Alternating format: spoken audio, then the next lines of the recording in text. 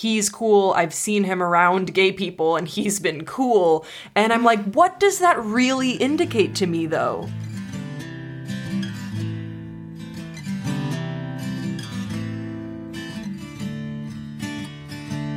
Hi, you're listening to Under Our Roof. I'm Lizzie. And I'm Grace. And we're back with another episode. Happy Monday if you're listening to this on Monday. And happy day of the week if you're listening to this any other time. Yeah. Today, our topic is about whether a person, or kind of more aptly, a faith leader or a church. Or an organization.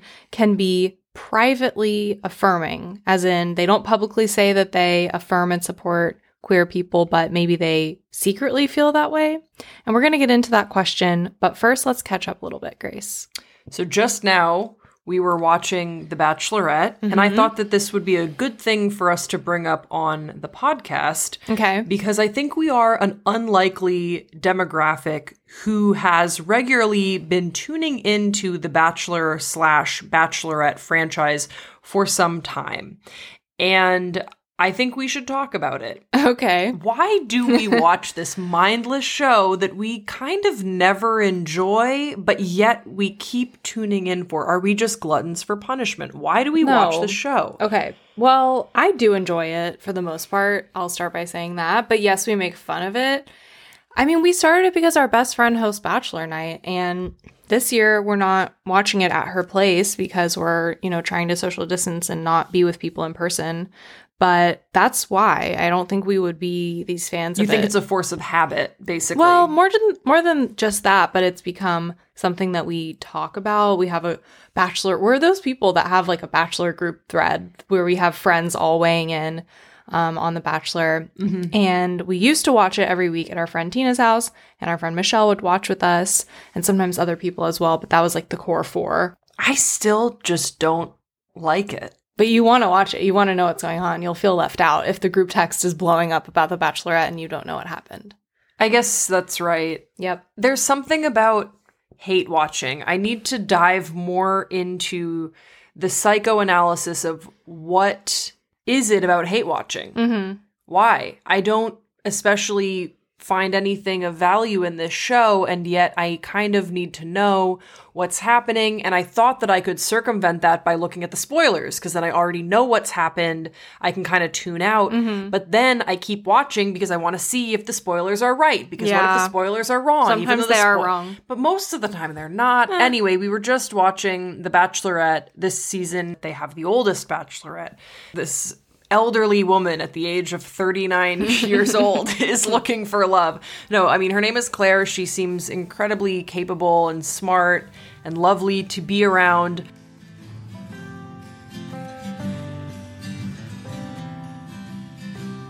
I do hate watch The Bachelorette with you, and the silver lining to the evening is two things. It does numb my mind, which is nice in these unprecedented times.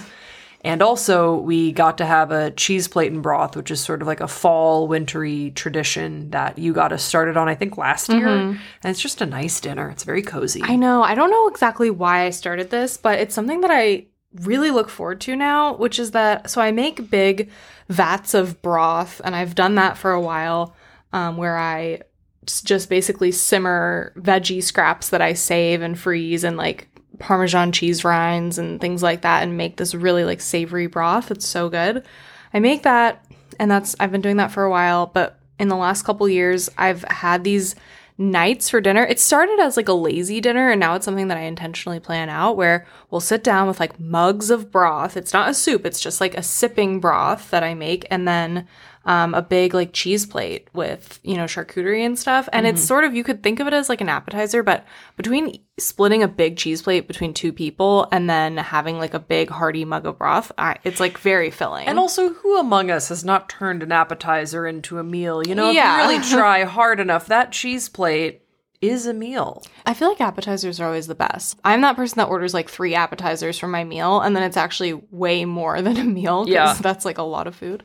Yeah, my point of reference for that, and I totally agree with you, is going to like an Applebee's, Chili's, TGI Fridays situation, and the appetizers are far and away the best thing on their menu. They're always better. The entrees will be like a slab of like chicken or fish and like steamed veggies, where then they'll have like tuna tartare for an appetizer. You're like, what are you doing? What is this scheme that you're on?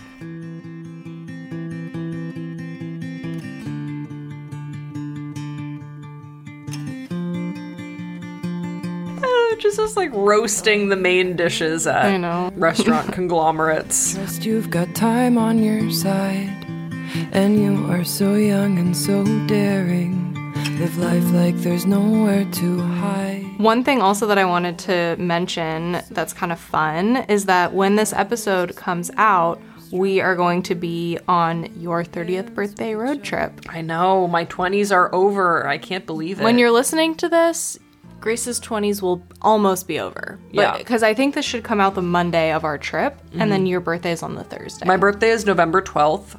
I'm a Scorpio, as previously discussed in an episode. Lizzie was just pinching me because I'm a little stinging Scorpio. I don't know. I know very little about scorpions for someone who fully might get a scorpion tattoo for my star sign, which, again, I've said this before, I kind of align with in some respects, but I don't think I'm as like sinister as many Scorpios. Maybe I'm privately dark in the sense that like my music is typically very, very sad, and that's just the only way I know how to be. But yeah, it'll be my birthday around when this comes out, and I'm excited to close out this decade. It's been a good one, but I'm excited to see what my 30s bring. I'm so ready for it. I feel like I'm entering my 30s actually aware of who I am, or at least fully and wholly myself.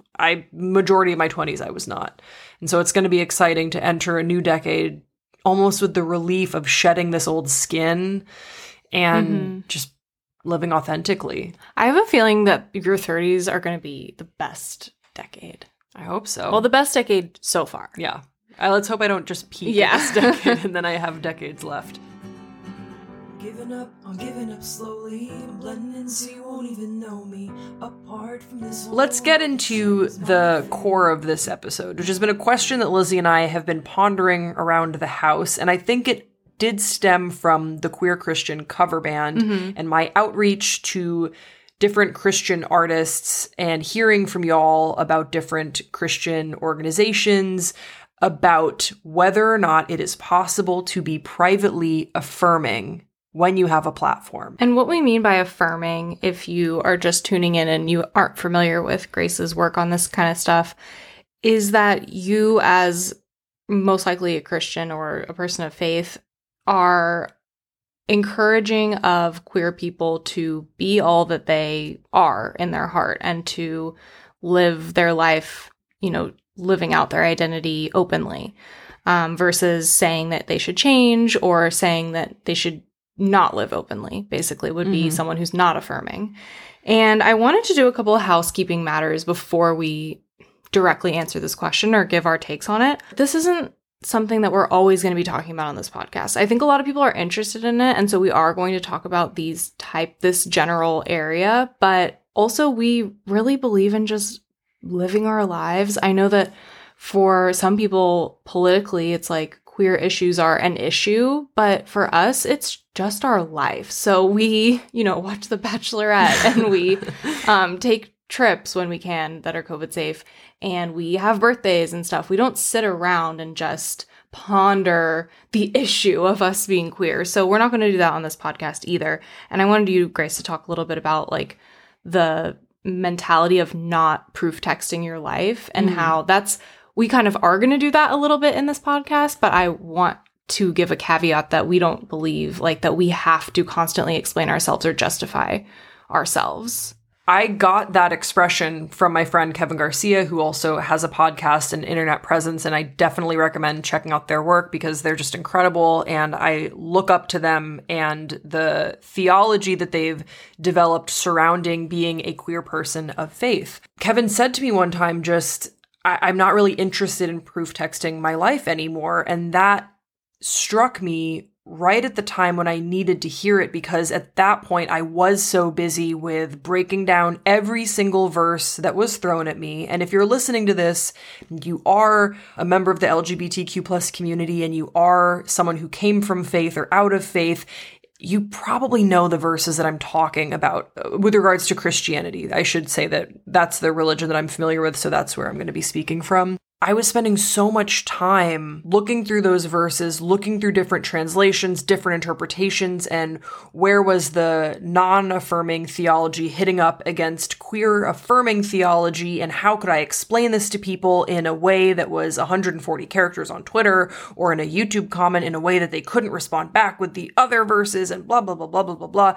And you can kind of go around in circles and do that forever. And I think there's sort of a natural process of needing to go through that, because I know for me, doing that for a while, I would say there was about a year or two that I was really into proof texting. It was encouraging in its own way because I felt like I was able to have this very solid biblical foundation of truth in who I am. It was almost like reading through scripture and listening to more learned people than myself, people that came from places of knowledge, that went to divinity school, that really had this strong background. It was comforting to recognize like, no, I'm not crazy, because all the stuff that you'll hear from people sometimes makes you feel like it's like you're crazy. Like you can't just spin the Bible in whatever way you want to make yourself feel better or something like all that stuff that you constantly hear. Mm-hmm. But then it got to this point right when Kevin said it to me. And I think they actually said this to me while I was live on their podcast, which is like quite a revelation to have when you're on the air effectively. And they're like, I'm just not really interested in proof texting my life anymore. And I think I'd reached that finish line of like, yeah, I've done the work. God and me are good. We're good with each other. My foundation is solid here. I've done this work. So if you're coming at me and saying you don't understand who I am and how I justify it, that's a you problem. Yeah. That's not a me problem. I can point you in the direction of those tools, but I've done the work and it's my work to do. It's not yours. Rather than you coming at me and proof texting my life and throwing scripture at me, perhaps do that same level of work, because it is work. There's an expression that if you are a queer person of faith, that everyone has kind of a low-key degree in theology. We do that work. We put in that time. We put in that study. And I would just advise for someone who feels differently to do that same work on yourself. And come to different conclusions about yourself, rather than caring very deeply about me and my marriage and my life and how I present to the world and who I am with God. So that's what I would say about proof text. I know that's like a long-winded answer, but I wanted the long version. Oh, okay. Yeah. Okay, good. Because I think that's really important, that when people come at you, and usually it's online because we don't really see those types of people like around the neighborhood here in West Hollywood. But every now and then when you see like a comment on a YouTube video of us or something like that, that's like, oh, they're sorry, like they seem nice, but like I have to tell them that like, or they seem mean and I have to tell them. Well, it's weird because I see comments like that, like on we have our wedding video is on Refinery 29's YouTube, and like I rarely go and read the comments on that. I never do. I like almost never do, but a couple times I have, and they're mostly positive, but there's definitely people that are like, yikes, like I hate to be the one to tell them, but like they're going to hell. And when stuff like that happens, I'm just kind of like, okay, that would be every day. I could seek out like people saying things like that every single day and spend my entire life just like responding and like trying to defend myself.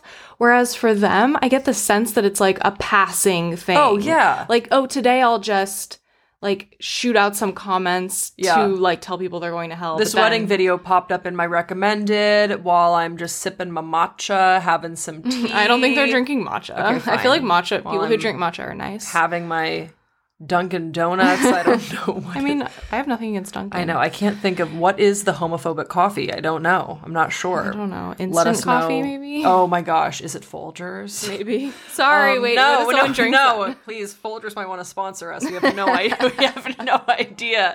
They could be doing a lot for the gays. We're not don't sure. know. when you see comments like that, it is passing for them. It's the sort of thing that could reside in us. We could always seek that stuff out. But that's someone who just feels like, man, I'm really crushing it in life right now. God is loving everything that I am doing. So I got to let people know, like, like you are going to hell. Click send and on with my day. Hope those lesbians, get some sunscreen because it is going to be hot down there. They are going to fry. They're going to really fry. They look nice, but they're going to burn. Shoot. Yeah. We cannot grapple with this subject all the time. Like, you kind of do it, and then you're like, you know what? It's also not why you're listening to this podcast. Yes. We said that we wanted to create a space for people to just feel like they're coming over for dinner with your queer family, and that's really what we want to offer here and keep things pretty light. But there are some questions that I think it's worth addressing and things that we've thought through. And this is something that we've been talking about recently because of dealing with people who seem to be privately affirming or like allegedly affirming. Yeah. Like there are rumors that they're affirming. And that kind of brings me to my second housekeeping point that I wanted to cover. And I want you to time me because I'm going to try to explain something in 30 seconds. Okay, 30 seconds. But before we get to that, a lot of times when we talk about, let's say, like a church community, maybe a famous mega church or something like that, is not affirming, meaning that they may say, oh, everyone's welcome, of course. But then if you would get involved and you'd be openly gay, they would say, okay, we're not going to not let you through the doors, but you can't, serve on any sort of leadership thing. Like if you want to get married, you can't do that here. It might be legal in the state, but it's not okay in our church and that kind of stuff. And I think that sometimes people are baffled, like, why are you going on a crusade against people just living out their faith? Like, just let them do it. They're not bothering you. If you don't want to be involved with them, don't be. And I want to explain why it matters, because I absolutely do not care to go on a crusade of like, you're not allowed to be homophobic. Like, no, some people are homophobic and I don't agree with that, but I also recognize that I'm one person and I can't really change that. But I do think that if you are a person or you are a representative of a church or a community and you know that like, hey, our policy is that you cannot be openly gay and really have a meaningful experience here, then you need to be open about that. And I'm going to explain why, but you have to time me because it could be so long. So I want to see if I can do it in 30 seconds. 3, 2, 1, go. Okay, so it matters because people in churches and organizations that are not affirming will often try to gaslight queer people, meaning make queer people feel like they're crazy by saying, oh, well, that's just what Christianity is. You can't change Christianity. But the problem is that that's not what a lot of people believe. There's a big debate. It's not a foregone conclusion that Christianity is anti-LGBTQ+. And in fact, there's tons and tons of affirming Christians. And that's why it matters, because if you're a person of faith who is queer, you should be able to easily find a community, because there's plenty of them, and not get confused in the weeds of this sneaky church that wants to like take you out to coffee and talk about their heart on the issue of whether it's okay to be gay and ultimately tell you that it's not and they can pray for you. Like, you should be able to avoid those places and find a place where you're going to be welcomed. All right, it was 55 seconds, so I let you go really? over. I thought you were on a roll. Me. I didn't want to stop you. You were on a roll. You were explaining it so well. I think the other thing that I was hearing from you is just allow people, queer people who are members of the LGBTQ plus community, to make an informed decision about their place of worship. Yeah, because that is what it comes down to. And if you are not being open and overt about what your stance is, then you are robbing them of that opportunity. And I can't really think of anything that is more sort of insidious than that. That is a special, unique Christian cruelty, a special flavor of Christian cruelty to deprive someone of a holistic faith experience because you're afraid of a PR nightmare. And I think that that's what it comes down to with a lot of these mega churches and these celebrity pastors and these Christian artists in prominent positions not using their platform to make it clear how they feel and what they believe. And finally, we are getting agency. We are making podcasts, baby. We're going on TikTok. We're taking to Twitter.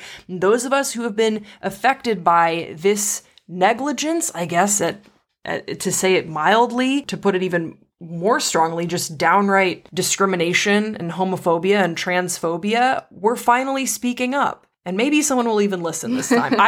Honestly, we're still testing if any of this works, but we're trying.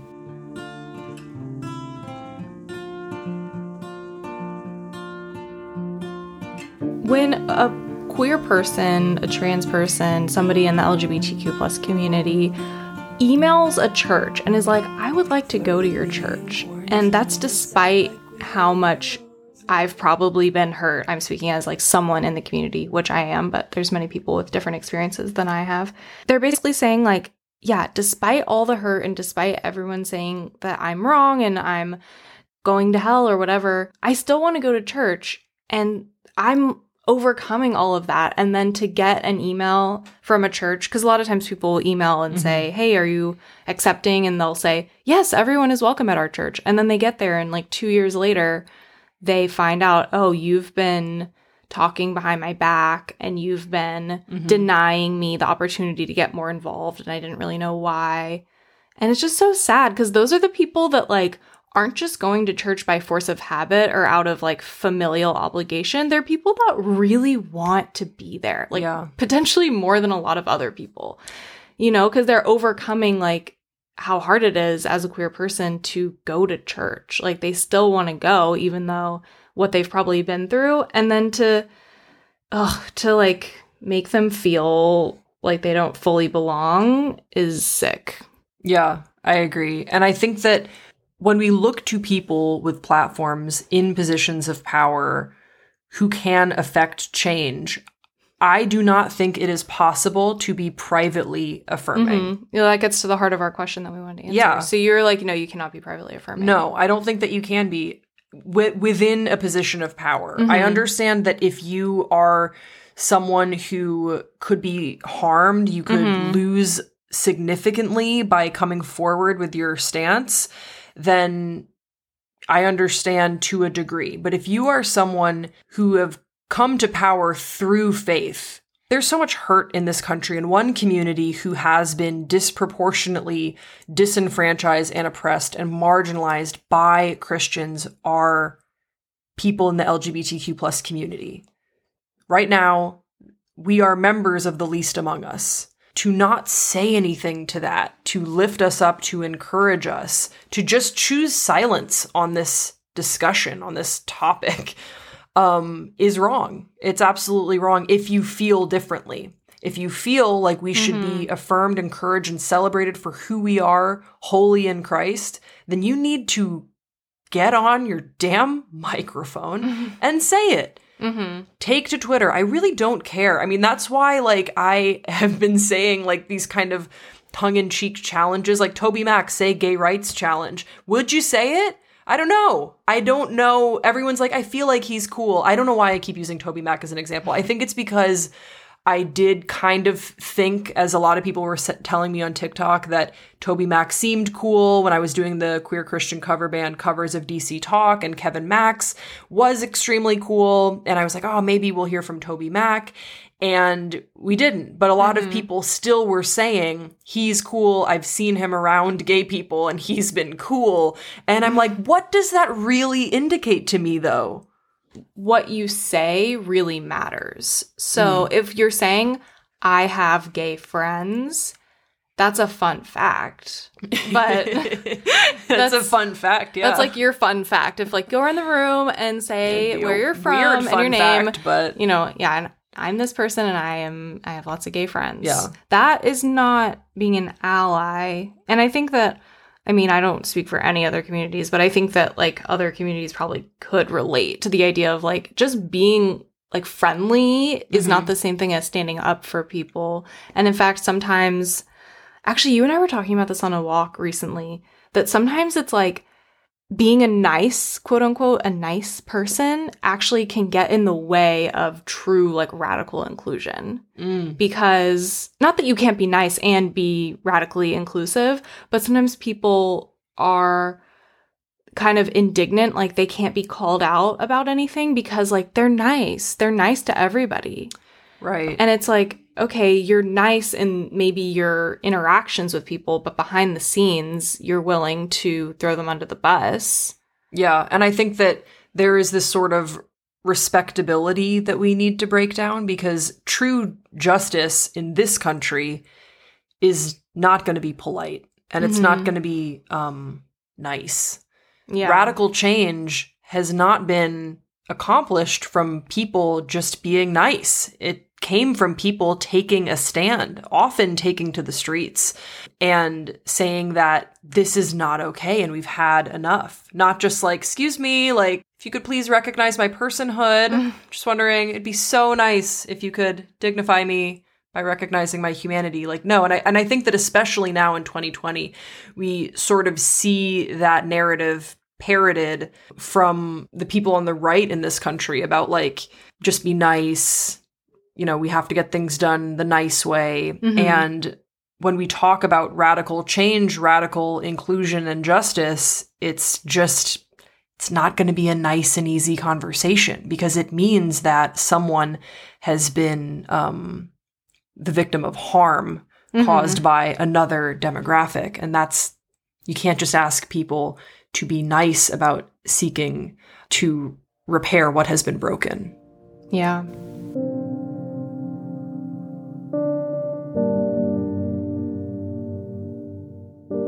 It's one thing if you maybe, you're a teenager living at home under your parents' roof and your parents are not affirming.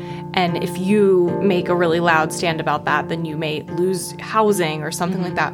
That's completely different. Yes. Like, that is completely different than a megachurch pastor who behind the scenes says, yeah, I'm cool with gay people, but I don't know if my congregation will really like that, so I can't say anything. Or my funding. Or congregation is your funding. But I mean more like the funding of church, like in the diocese. Yeah. In the diocese.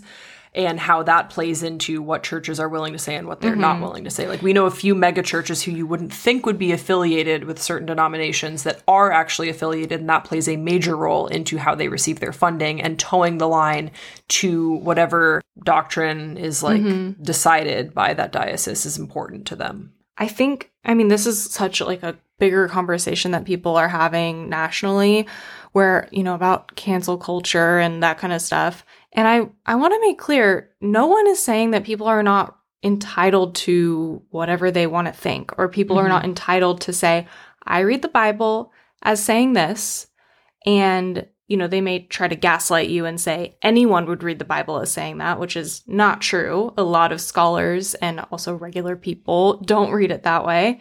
But anyway, they may say, okay, I read the Bible this way, and that means that Grace and I shouldn't be able to be married, and we shouldn't have a family, and all of those things that is very stressful and sad to have be on the line. I'm not saying that people can't think that. I'm really not. I don't want them to. It makes me sad, but I understand people are going to believe what they believe. The thing is, though, we being queer people, marginalized people of all kinds, have a right to surround ourselves with only people who truly affirm us. And we have a right to cut other people out of our lives. And you may say, oh, well, that's not being very tolerant. And it's like, at a certain point, when it comes down to, recognizing people's humanity, wanting people to be able to be and have a family or not, that's very different than saying like, oh, I disagree on tax plans, or I disagree on this. And I know that people can say, oh, well, that affects people's ability to have a livelihood and have a family too. It's a little different than you literally can't be married legally. Again, I think what we keep coming back to is just allowing queer people to be making those informed decisions for themselves, and to allow us the freedom of religion in a place that is just like yours. If you feel celebrated for who you are at your church, that's amazing. I'm so happy for you. Even if the theology is different than what is taught at my church, at least allow other queer people to find spaces where they are affirmed and encouraged just like you are at your church. We're not asking for your church to change what it is preaching, but just even though we disagree with it. Yeah. We're just asking for you to extend the same dignity that has been extended to you at yours, where you know exactly where you stand with that pastor. You know, Yeah. you have not been asked to go out to a little lunch so that there's nothing on the books about what the policies are about your inclusion. We have had to go through those things. We have had to find out the hard way about how church policies have been designed to exclude us. And if you haven't had to deal with that, that's amazing. Allow us that same dignity in our own spaces. And the way to do that is to be open about if you are affirming or not. No, I love all people. That wasn't the question. Yeah. The question is, do you affirm and celebrate LGBTQ plus identities for being holy in Christ and offering them every opportunity that a straight cis person would have at your congregation? That's the question. It's a yes or no. It really is a yes or It's no. a That's yes the or no. crazy thing. Like, there cannot be a maybe or like a, well, it's more complicated than that. Mm-hmm. It's one of those truly yes or no questions, and that's what's so infuriating.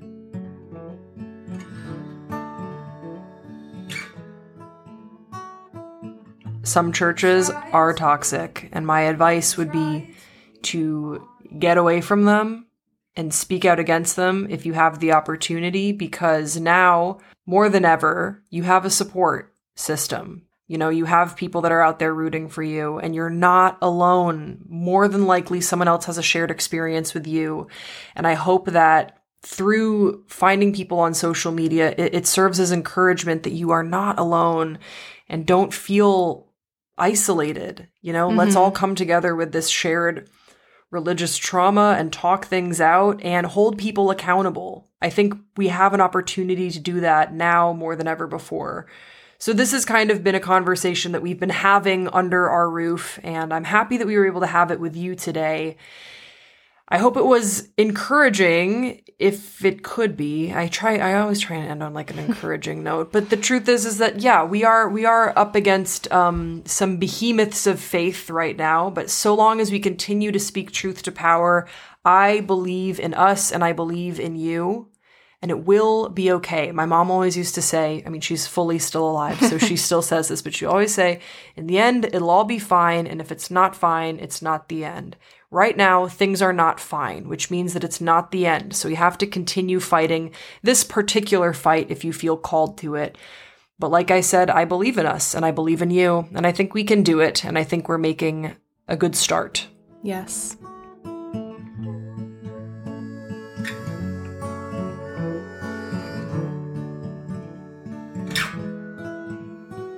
So let's pack up and move to California. So somebody wrote in and they wanted to know our take on the Pope coming out and saying that he supports LGBTQ plus people and that they should be able to be a family. He said civil unions, right? Yeah, that's the thing. So we got this question, and I apologize, we probably won't be able to spend that much time on this just because we are not Catholic, and I really don't know a lot about Catholicism at all. Mm-hmm. I always think that I understand it, but then whenever I learn something about it, I'm like, oh, I don't understand that at all. Okay. Anyway, nothing against it. I just was not raised in that tradition. But yeah, I read about the Pope saying that he thinks that queer families should be able to be families. And I don't want to be a downer, but I don't think that saying like they should have something different than every other couple is that great. But I don't know. Again, maybe I just am not understanding the situation with the Pope. I don't really get how the Pope works or what that means. Okay. I took this news to very similarly how I felt when Taylor Swift came out with You Need to Calm Down. Just like, oh. Which was, it's good. Yeah. It is a net good thing. Okay.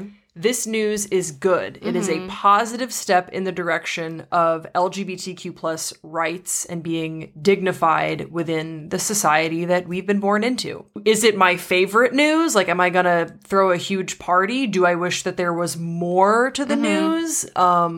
At times, did I find like the general decor around the news a little confusing? Yes. Just like with the You Need to Calm Down video, I thought this was a little bit of an extra announcement that ultimately left me encouraged, but underwhelmed when I heard that the Pope made an announcement on gay rights. I feel like Swifties are going to come for us. I love Taylor Swift. I do. Okay, listen. Swifties can never come for me because I have a Taylor Swift quote in my senior yearbook. I was about to It was Michael Jordan, Calvin Hobbes, and Taylor. Calvin and Hobbes and Taylor Swift. Those are the 3 people, 4, including Calvin and Hobbes, that were quoted in my yearbook. Most so people have one senior you know what? yearbook quote. I couldn't choose it. Okay. I thought that it encompassed all facets of my personality. Swifties can never come for me, okay? Because I have a complicated history with Taylor Swift, but it is rooted in love and adoration. Okay. Like, I was showing everyone in my school her videos, her live performances before it was like a thing, when she like ripped the sweatshirt and t-shirt thing off on the stage to reveal a dress, and she was like in the rain for You Should Have Said No. Oh my gosh. Like, I don't know what you're talking about. Exactly. My view of Taylor Swift is similar to Catholicism. Like, I know that it's out there. I know that there's a lot of followers, but I don't know a lot about it. Incredible.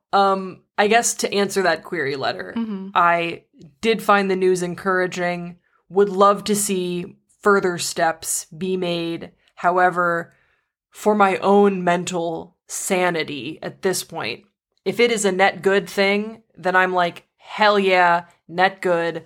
We're happy. This is positive. We are taking steps in the right direction. So Okay. we did see the news. Yeah. And that's how we felt about it.